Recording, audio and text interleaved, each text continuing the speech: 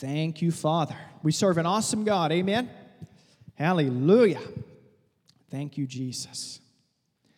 I'm telling you, as someone who would basically identify as a charismatic, believing in the gifts of the Spirit and the modern day operation of the power in God and that type of thing, I love the presence and power of God.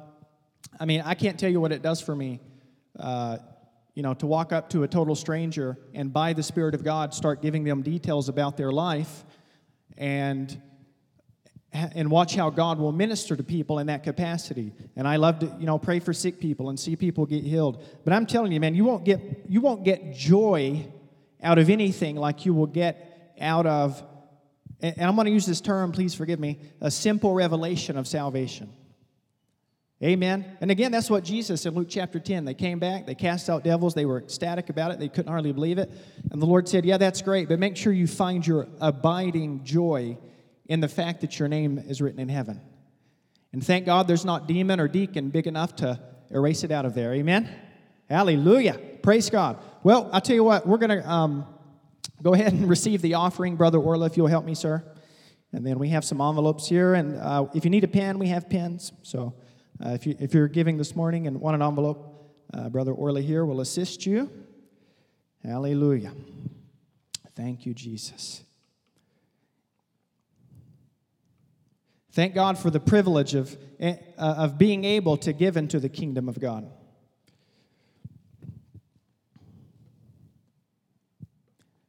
It really is a phenomenal thing in the fact that God has given man free will and that man has dominion and authority on the earth, that we actually have the responsibility and the God-given ability to advance the gospel. And it's just a phenomenal thing. Even in America, you think about, how blessed and prosperous the country has been and is, and so much funding. I believe it's over 90% still of gospel funding throughout the world comes from America. That's a phenomenal thing. I think and this could have changed a little bit, but at least not too long ago, I believe it was about 1/3 of America's foreign aid budget was designated to the nation of Israel alone. So all I'm trying to say is we're blessed. This country's blessed, and it is. It's a blessing to be able to advance the kingdom of God through giving. Amen? Hallelujah. Praise God. Brother Orla, you go ahead, sir. And again, we do have information cards if you're visiting or if you're with us regularly, and you would like for us just to have your information. We're not going to bombard you with a whole bunch of stuff or anything like that, but if you want us to have that, those are available to you. And all right, thank you, Jesus. Thank you, Lord.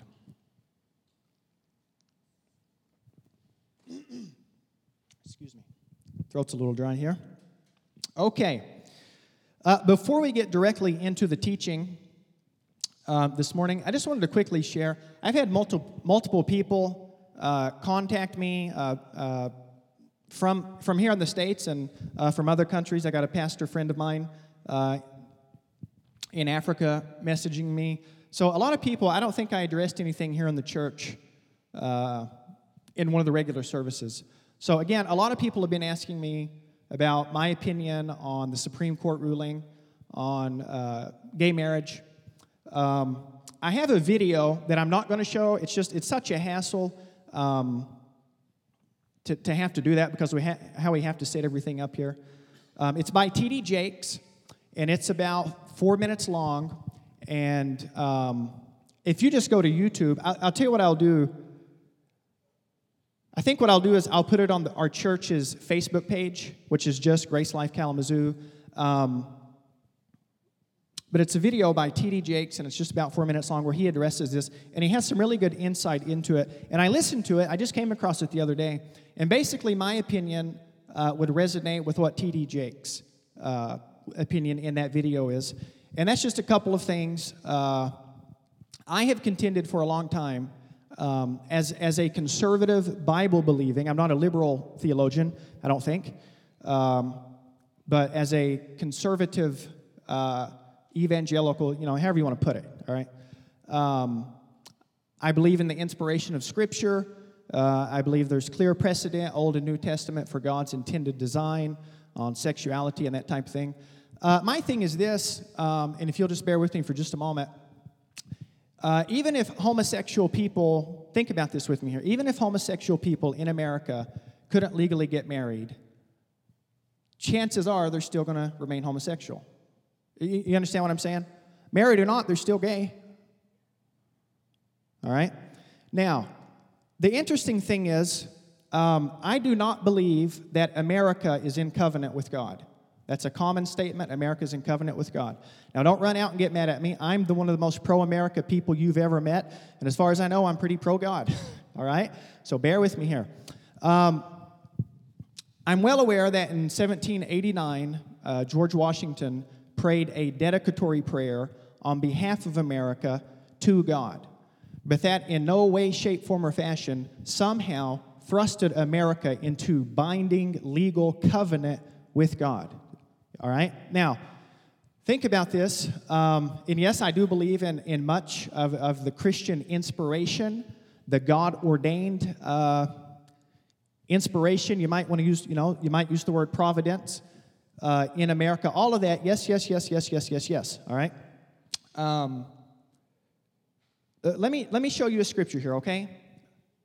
Hebrews chapter 9, verse 16. Hebrews 9, verse 16 says this: "For where a covenant is, there must of necessity be the death of the one who made it." Pretty clear, right? Not maybe, not it's optional, not uncertain. No, where a covenant is, there must of necessity be the death of the one who made it. So when God bless President George, when he prayed on behalf of America, I think that was a phenomenal thing. But it didn't somehow thrust this nation into binding covenant with God. All right? America is not a theocracy, like a lot of, some of the Islamic states and countries would be. So again, I'm just, of necessity, the scripture says there has to be a death. So there was no death that put a covenant into effect when President Washington prayed on behalf of America. Am I making sense? I know this is a touchy thing and you guys are really quiet and but nonetheless. It's really weird to me because obviously something like that happens and there becomes lots of outspoken stuff. And I'm for taking a firm stand for Scripture and the truth and clarity of Scripture. But it's really weird to me. I don't hear people saying that God judged America when slavery was in effect, when hundreds of thousands of Africans and Irishmen were brought to this country as slaves. Why didn't he judge us then? But now less than 2% of the American population can get married legally, and now God's going to kill us all. I just, you know what I'm saying? That's just my view on it, and let me say this, I thoroughly respect other people's view on it. I'm not contentious about it at all. I hope it's not coming across that way. But people keep asking me about it, and so I just thought I would quickly address it. And let me say this, you can't just make a covenant with God just because you want to.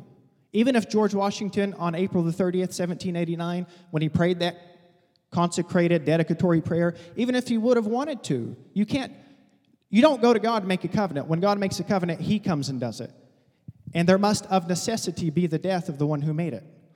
And really this verse, of course, is talking about the only real, true, actual blood-binding covenant in effect, and that's the new covenant, which is between God the Father and God the Son, that anyone who wants to can join in on and enjoy the benefits and blessings thereof.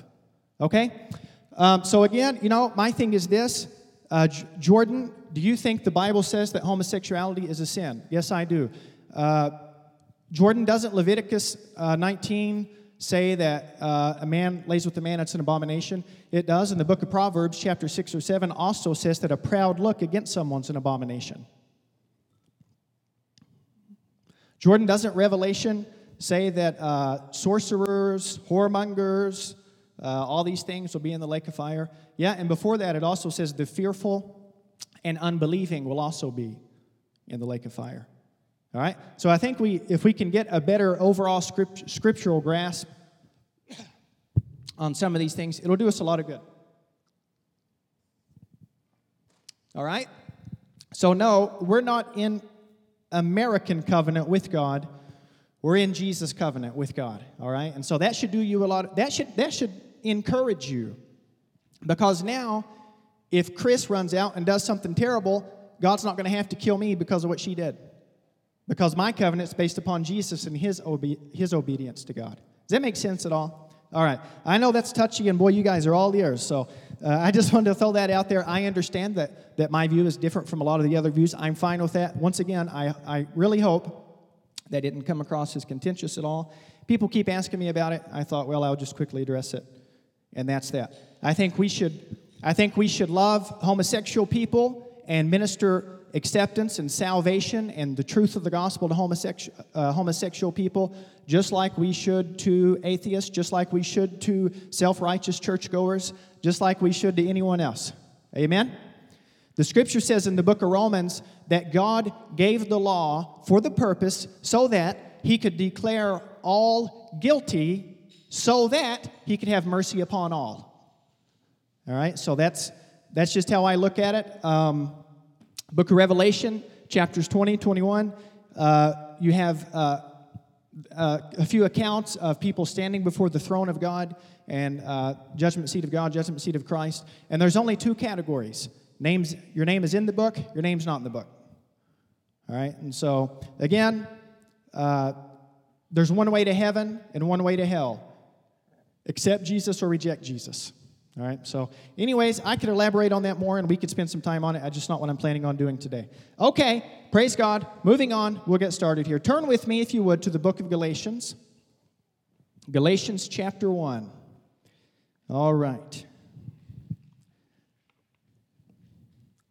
Galatians chapter 1. I'm going to be teaching, we finally wrapped up teaching on worship last week, and today I'm going to be teaching, and hopefully for a few weeks at least, what I'm calling Galatians, putting the amazing back into grace. Putting the amazing back into grace.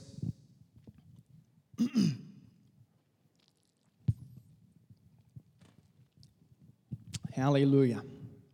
You know, I was born again November the 11th, 2004, drug addict, convicted drug dealer, in rehab for the third time, met Jesus, and started following Him the best that I knew how to, as sincerely and mostly as devout, as I could muster up and all that type of thing for a few years there. And, the Scripture, like in the book of Revelation, Jesus exhorts one of the churches to return to your first love. We know that verse, return to your first love. And so that's often presented to us as our love for God. And so the amazing thing, though, is the same guy who wrote the book of Revelation is the same person who wrote 1st, 2nd, and 3rd John, the epistles. Now, John tells us in 1 John chapter 4, he says, "Herein is love. Not that we love God, but that He first loved us." So there's that first love. Our first love is God's love for us. I didn't get saved because I loved God. I got saved because God so loved the world, He sent His Son to save whoever would believe in Him and accept Him. Amen? And so the first love is God's love for us.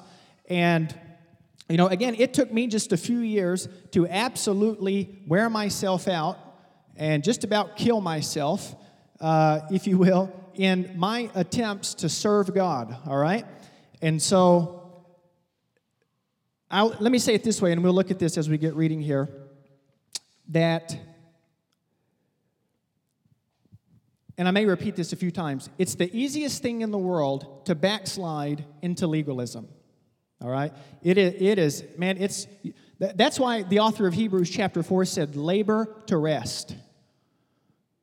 It's like we're so works-oriented in relating to God, trying to earn God's blessings and presence in our life and earn answered prayers and all this type of stuff, that it's like you don't even have to think about it. Before you know it, man, you are down legalism lane. You're halfway down there, and it's like you are turning and burning and getting nowhere fast. You know what I'm saying?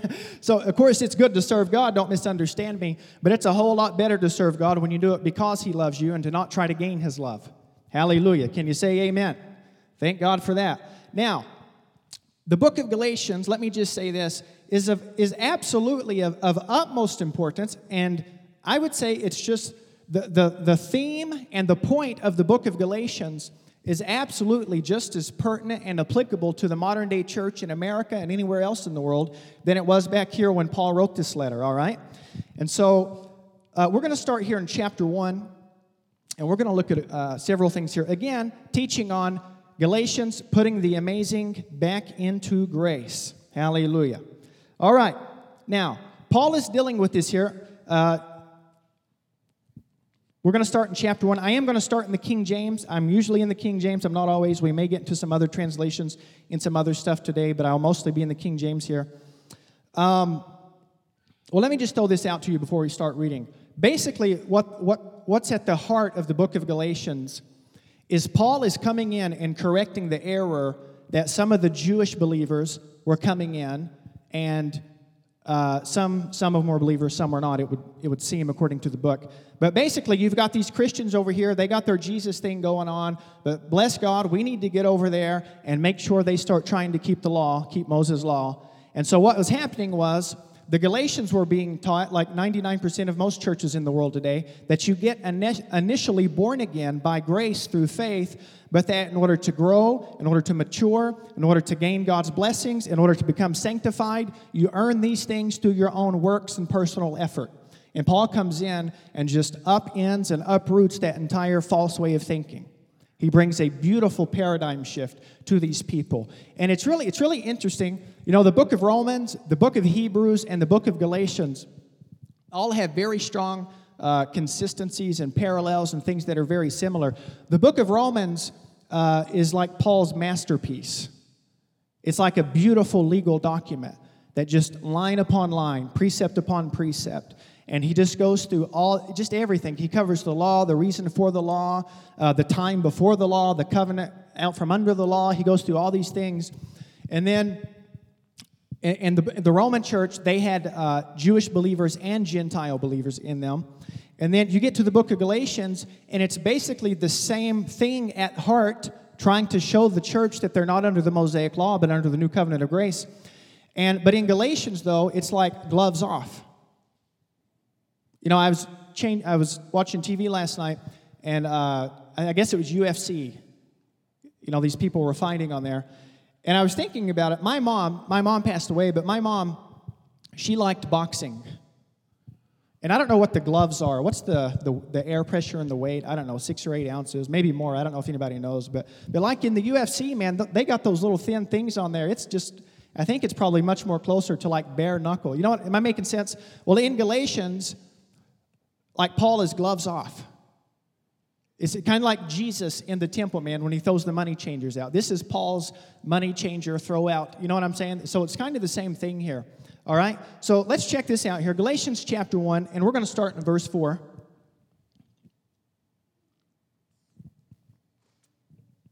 Galatians chapter 1, verse 4. It says this, talking about Jesus, who gave himself for our sins, that he might deliver us from this present evil, King James says world. That's actually the Greek word for age. It's not the Greek word cosmos, like the physical universe. It's age. That he might deliver us from this present evil age, according to the will of God and our Father, to whom be glory forever and ever. Amen. Verse 6. Now check this out. He really starts getting into the meat of this thing right off the bat here. Verse 6. Paul says this.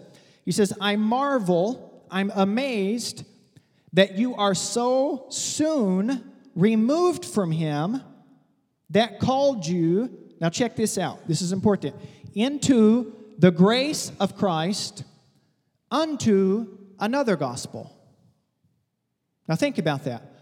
Paul said, I am baffled and amazed, I can't hardly believe it, that you have so quickly moved from the grace of Christ unto another gospel. So Paul uses the word grace and the word gospel interchangeably here. All right? He uses them, it's the same synonymous. He uses them, they're completely interchangeable. You go from grace to another gospel. All right? Now look at verse 7. Which is really not another. He said it's another gospel, but it's not really the gospel at all. It's just a perversion. All right? He said, but there be some who trouble you and would pervert the gospel of Christ. So they were perverts. They were gospel perverts. They were doctrinal perverts. They were twisting and distorting the truth in the intended way. All right? Now check this out. This is just baffling. He says, but though we or an angel from heaven preach any other gospel unto you than that which we have preached, let that person be accursed. Verse 9, as we said before, so I say now again, if any man preach any other gospel unto you than that which you have received, let him be accursed. Now look at verse 10. This is phenomenal. He says, for do I now persuade men or God? Or do I seek to please men? For if I yet pleased men, I would not be the servant of Christ. So it's really interesting to me. Paul comes in and he says, I can't hardly believe that you guys have so quickly been removed off of the foundation. All right? Now that word in verse 6 that we read where he says, I marvel that you're so soon removed, the Greek word there, that just means to transpose or to exchange one thing for another. And that's all it means is you've exchanged the true gospel of God's grace for a different gospel that's based on the works of man. All right? So he says, I marvel that you have so soon removed. And see, that's what happens. Like I mentioned in Revelation 1, Jesus exhorts the church, return to your first love. And that's almost without exception always preached at you, like you need to get on fire, you need to get it together, you need to, goes down the line. But John clearly said in 1 John 4, herein is love. Not that we love God, but that He first loved us. Amen. That He first loved us. There is abiding life and tangible strength in the reality of God's unwavering love for people. All right? Now, when you start teaching on God's grace, there's always fears and concerns and accusations that you're going to promote sin and all this type of stuff. So you don't, it's like, I don't know what you would, let me say it this way. You can write this down. I'm not going to turn there. In Romans chapter 3, verse 8, Paul said concerning the Jewish believers at Rome, he said, they are slanderously reporting against me, Paul said, that I'm encouraging sin because I teach grace. And Paul said, whoever says that is worthy of damnation. That's what he actually said. Romans chapter 3, verse 8. Paul said, it's slanderously reported about me that I'm encouraging sinfulness and licentiousness. Whoever says that is worthy of damnation. It's kind of the same thing in Galatians 1 here. Whoever removes the grace of God for a man's works righteousness-oriented gospel, let them be accursed. I mean, those are strong words. You know what I'm saying? Like, that wasn't a feel-good letter. You know what I mean? You know what I'm saying? Now, it's almost inevitable that these questions arise and these concerns arise when we start teaching on God's grace. And there's a lot of reasons. There's so much to cover. I'm trying to not go too fast here. I'll tell you what. Turn with me to Acts chapter 20, and we'll delve into this a little more. I want you to see this. Now, I'm just going to tell you right now that in order to get solidified in God's grace, in a pure grace-based new covenant, it takes the Word of God. Now, you might say, well, duh. But the problem is, I don't know about everyone on the planet, but I know charismatics, because I've always been from a Spirit-filled charismatic church. And Spirit-filled charismatics will believe a vision from well-known preacher so-and-so before they'll believe the Bible. Well, I might believe that grace stuff if so-and-so was preaching it. Why don't you believe it because it's in the Word of God? Why does so-and-so have to have a vision to validate a doctrine for you? Why don't you believe the Word of God? Do you not think the Holy Ghost in you is big enough to... You understand what I'm saying? And so there's fears, there's reservations, because the church is scared to death somebody's going to sin. They're sinning anyways. If all the hellfire legalistic pulpit slapping around was going to work, it would have worked by now, I think.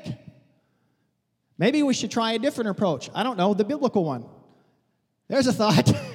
Okay, now, Acts chapter 20, verse 24. This is just phenomenal to me, and it reiterates what we just looked at here. Paul says this. Now, this is Paul talking to the elders, to the ministers, to the pastors, the leaders here, and this is the last time he's going to see them. This is really cool. Paul said this, "None of these things move me. Neither do I count my life dear unto myself, so that I might finish my course with joy and the ministry which I have received of the Lord Jesus." Paul, what is your ministry that you received from the Lord Jesus? Next part of the verse. "To testify the gospel of the grace of God." So that's the same thing as Galatians 1:6. Paul says the gospel is the message of God's grace. It's synonymous, it's interchangeable. You understand what I'm saying? Now, the word grace, just while I'm thinking about it here, the word grace in the Greek is the word charis, or you might just say it charis, C-H-A-R-I-S. It's where we get the word charisma or charismatic, something like that from. There's not a whole lot. There's a little bit of, some people try to, I've had people try to debate me and argue with me about it. It is perfectly acceptable in the Greek to say that grace can be defined as the unmerited favor of God. And there are people who say, well, there's more to that. It empowers you. And I would agree with that. You could say it's the unmerited empowering favor and blessing of God. But I've had people say, no, unmerited favor is totally wrong. No, it's not. That is just not true. We are not, and I'm not being contentious. I believe God's grace enables us, it empowers us, it blesses us, it lifts us up. I completely agree with that. But to say unmerited favor is not a good enough definition, I would disagree with that. That is thoroughly consistent with the Greek. You go through the New Testament where the word charis is used, and then all the different variations of charizomai, all these different type of things. To say unmerited favor is perfectly consistent, all right, and in accordance with the Greek. Nonetheless, check this out. Paul says this, verse 25. He says, "And now, behold, I know that you all, among whom I have gone preaching the kingdom of God, you're going to see my face no more." He said, "Wherefore I take you to record this day that I am pure from the blood of all men. Check this out, for I have not shunned to declare unto you the whole counsel of God.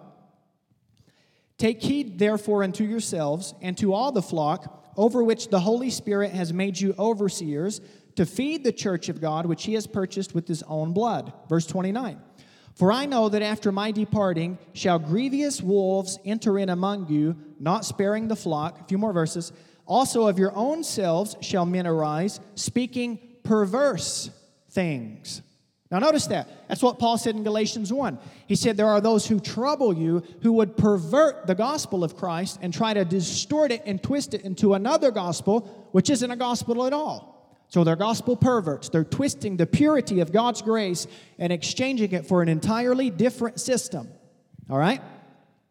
He says this, verse 31. "Therefore watch and remember that by the space of 3 years I cease not to warn every one of you day and night with tears." Now look at verse 32. Paul says this. He says, "And now, brothers, I commend you to God and to the word of his grace, which is able to build you up and to give you an inheritance among all who are separated unto God," or King James, sanctified. I'm thinking like, man, I will take some of that. So the grace of God is able to give me an inheritance. It's able to build me up. Now this is phenomenal. I want you to think. We're not going to finish the chapter out, but this is Paul's last meeting with these guys. And it says when he finishes, basically they all started hugging him and kissing him and they were crying. And it says they were weeping mostly because he told them it was the last time he was ever going to see them. Now, so here's Paul in his last message to all of his leaders and elders and all these people that have been under his ministry and brought up through his ministry and under his influence and carrying his message on. And Paul, this is his last moment. He could have said anything, but the last thing he says to them is, "Guys, I'm just about at the end here. My life doesn't mean anything to me. in a sense. He said that in Philippians 2. He said, look, if I stay here, it's good for you, but I'd much rather go and be with him. To depart is far better. To live as Christ, to die as gain. He says, but I know it's coming to an end here. And so he has this last opportunity to give them, you might say it's his dying words to them, because it's the last time he's going to see them. And so Paul could have said anything. He could have left them any instruction, any emphasis. He could have focused on any single thing. But he tells them, guys, my life doesn't really mean anything at all to me. The only thing I'm consumed and concerned with is to get God's grace out there to people. And then he says, I commend all of you. I turn all of you over and instruct you to go do the same thing. Go take God's grace to humanity. He said, the grace of God is able to give an inheritance and to build people up in the kingdom and into the things of God. So it's clearly of utmost importance that we focus on God's grace and that we be established in the truth of God's grace. All right? Now, turn with me. We'll might get back to Galatians here shortly. Turn with me, if you would, to the book of Ephesians. Book of Ephesians. Very common scriptures here.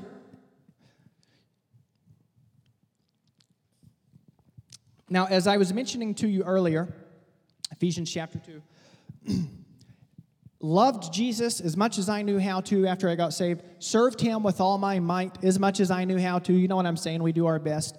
And within just a few years, the way I put it, and as you understand the phrase, is, I served Jesus so hard I almost killed myself. You know what I'm saying? I'm just, you serve in God, and we get trapped into doing all this stuff that God's not even asking us to do. Now, I'm not talking about serving and stuff has to get done. I understand that. But you guys know what I'm saying, right? And so, for me, a revelation of God's grace is what came in and saved me from the religion that I was captive to.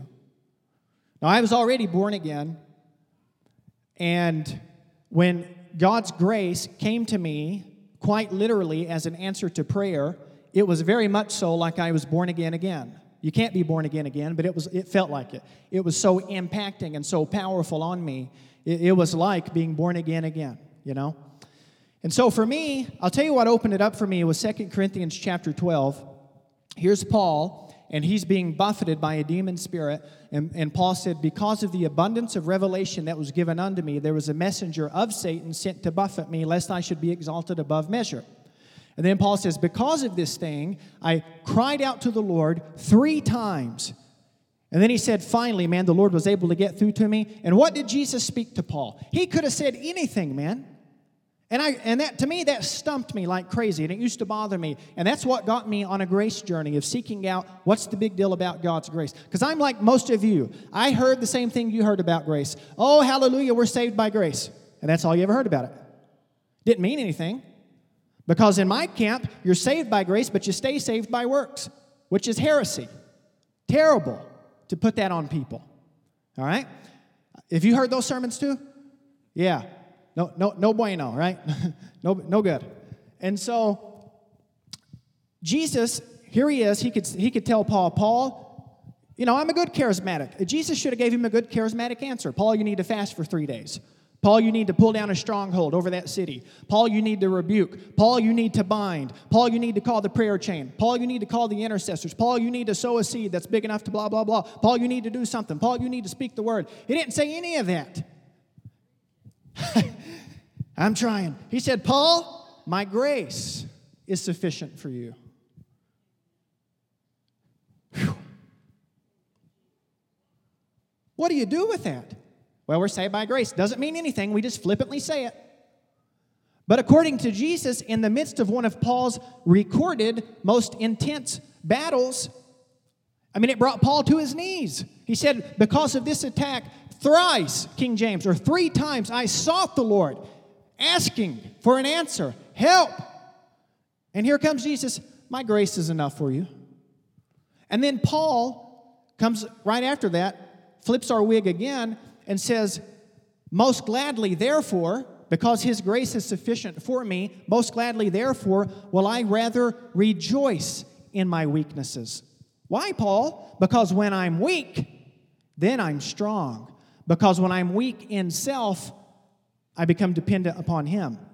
And His strength is perfected in my weakness. Whoo! I'm about to have to do a Pentecostal dance or a Jericho march or something here. I'm preaching me happy. And that verse just opened up the floodgates to me, man. Because, you got to be strong. You got to da-da-da. You got to da-da-da. But Paul says, no, I don't need to be strong. When I'm weak, then I have strength. Because when I'm weak in self, I'm dependent on His strength within me. Now, Paul said it this way in Ephesians chapter 6. Be strong in the Lord and in the power of His might. So I don't even have to try to muster up strength anymore. I can tap into His reservoir of strength. And His strength's a lot stronger and a lot longer lasting than mine is. Hallelujah. You've probably figured that out by now in your own experience. Amen? And so those verses in that account is what really sent me on a journey of seeking out what the big deal, was concerning God's grace. And, for me, I didn't have a church that I was going to that emphasized God's grace. I didn't have 12 people around me having a vision to confirm it. I had the Word of God. And then I came across Joseph Prince, and that was a great blessing to me. But as far as I knew, it was me and this one guy in Singapore that believed this stuff, and his church. And that was it. Amen? You've been there, yeah. Yeah. Me and these people halfway across the planet believed that God really is this good. A little side journey here. People want to criticize Joseph Prince all the time. You know that for about the last 14 years, people get born again in his church every single Sunday? So, when you get those results, you can criticize him too. Hallelujah. All right?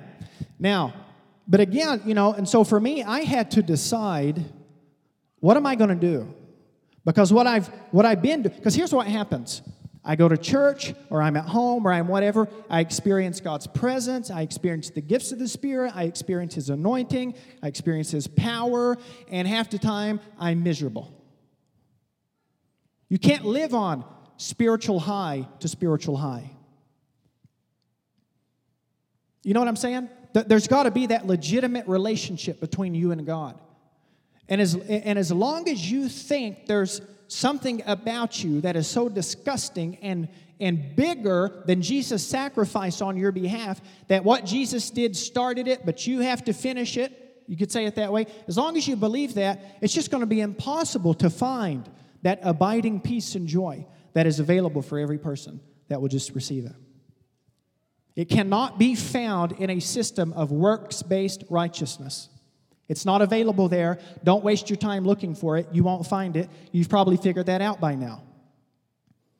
Peter, 1 Peter chapter 3, Peter said that you believers, he said, when people come to you, when the world's falling apart, and somebody comes to you and says, it's going to hell around you. Not cussing. It's just going to hell all around you. And why do you have that joy? Peter said, have enough wisdom to give them a good answer. Most of us don't have that problem because when the world's falling apart around us, we're falling right down with it without any sense of abiding joy. So we don't have to worry about what Peter said to do there, typically, because we don't have that type of joy. Why don't we have that type of joy typically? Because I'm trying not to, please forgive me, I'm trying to be a little humorous with it there, but we've believed the message of the perverts.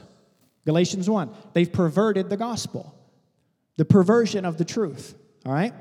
And so, again, for me, here comes this revelation of God's. Now think about this. Every single one of us have probably heard, it depends on your background, but that God's love is unconditional. That it's a perfect love and that it's impartial. It's for whosoever will. Right?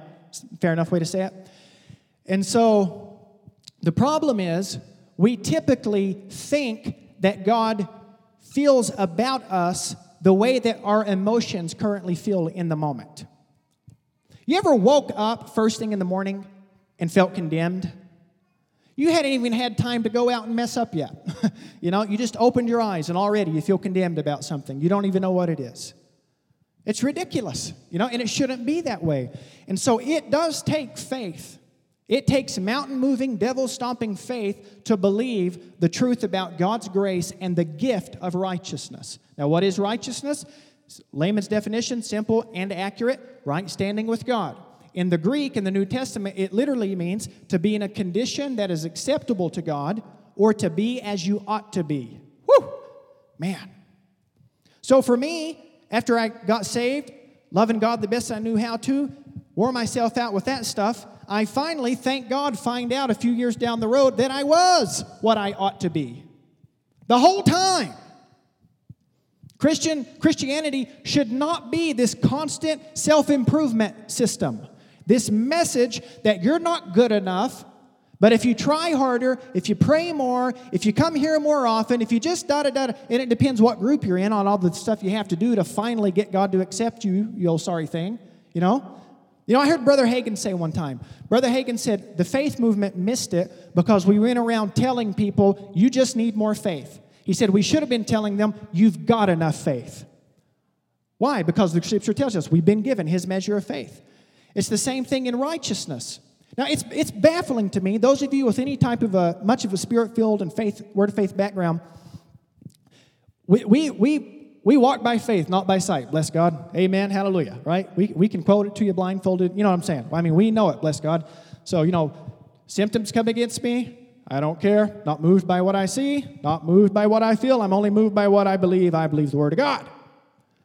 Poverty comes against me. I'm not what my circumstances saying. I'm not what my bank account says. I'm not what the economy says. I'm not moved by what I blah, blah, blah. I'm moved by the Word of God. Which is true, by the way. I'd recommend that.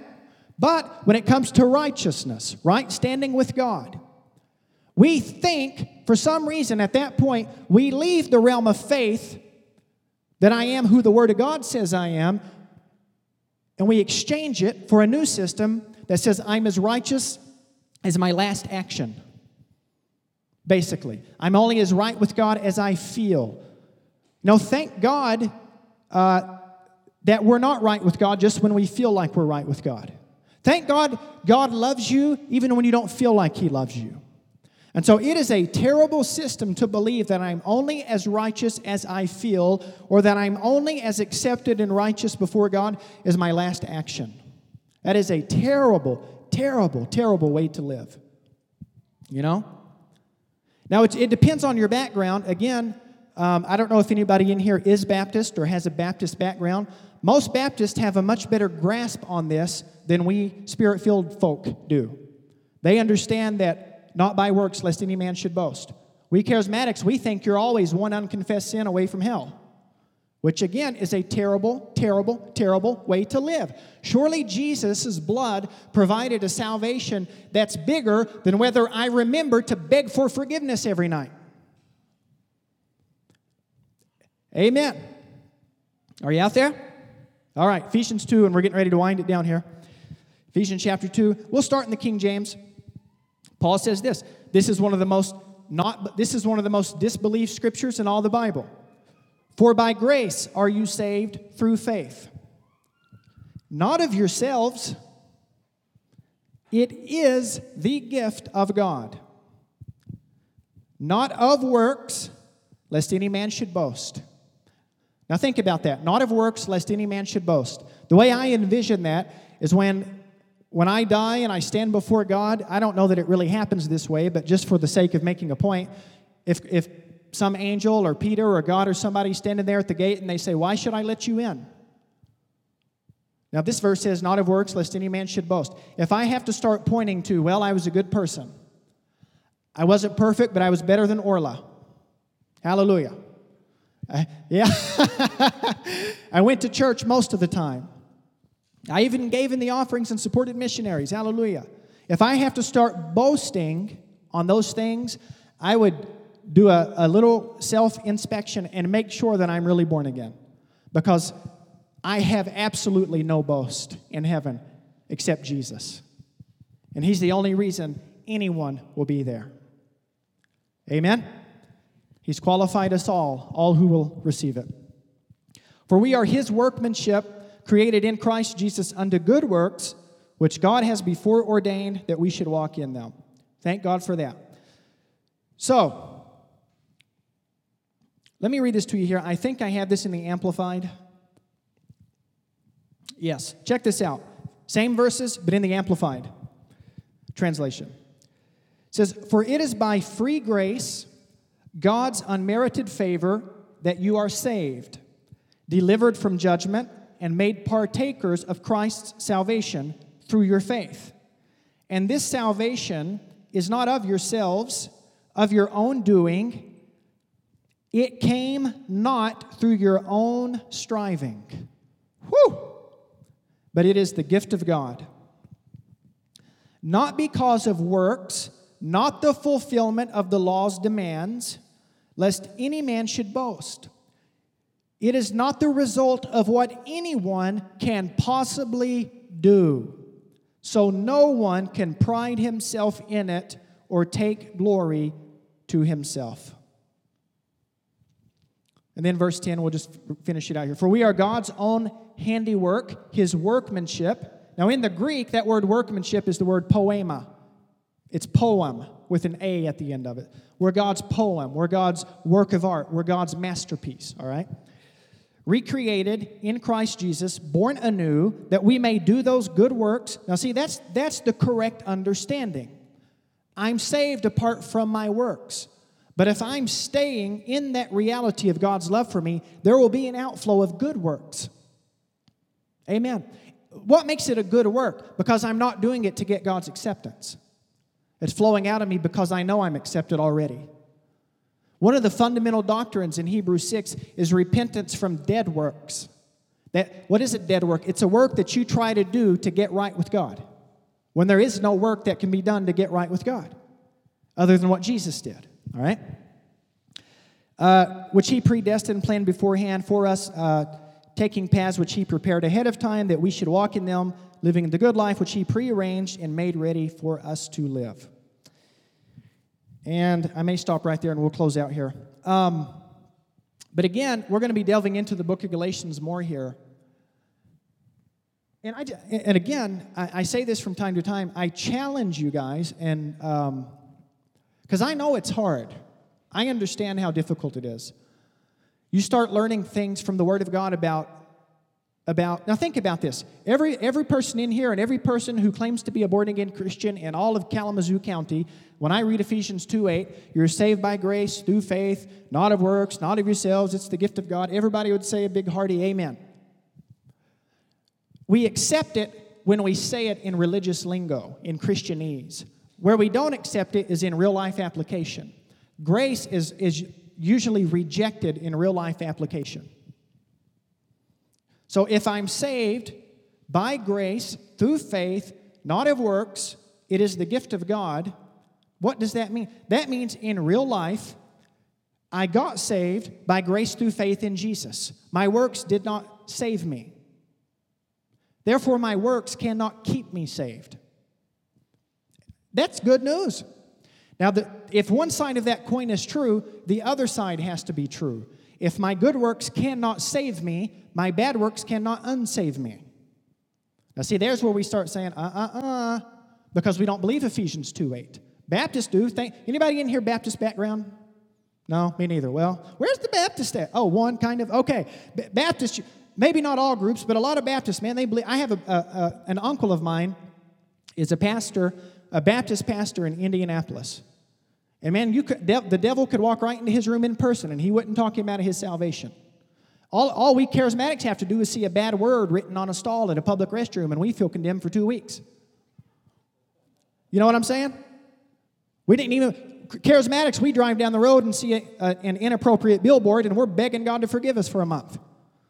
It's goofy. You know what I'm saying? So again, we're going to be delving more and more into this, and I really hope that these teachings are as impactful to you as they are to me.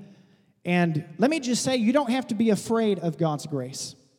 You don't have to have that reservation that somehow, if I really delve into this grace stuff, that I will somehow let my guard down, and I might start slipping and living in sin, and my fervor might go out. I have found in my own experience in relating to God, in my own experience as a Bible college teacher and a church staff member at 2 churches prior to here, and just in any spectrum, people I've helped disciple and minister, I have never seen grace make a person lazy in their relationship with God. I've never seen grace make a person start thinking, oh, sin's no big deal. Now, I've seen legalism promote that, because in legalism, what will happen is, maybe there's some particular thing that you've struggled with over the years, and you're trying to get free from it, and you're doing better, but you're not quite where you want to be with it yet. In legalism, Kara had a new smartphone, been a few years ago. It was, when you get your new phone, you're like, you don't want a piece of dust on it, man. You want it spotless and perfect, no scratches, nothing. But we were visiting my dad's, and she dropped it. And then when she dropped it, she said something to the effect of, well, I don't have to worry about it now. It's already messed up. And that's what legalism does. Legalism says, well, you've already messed it. You've thought about it too much. Well, I'm just going to go all the way through with it.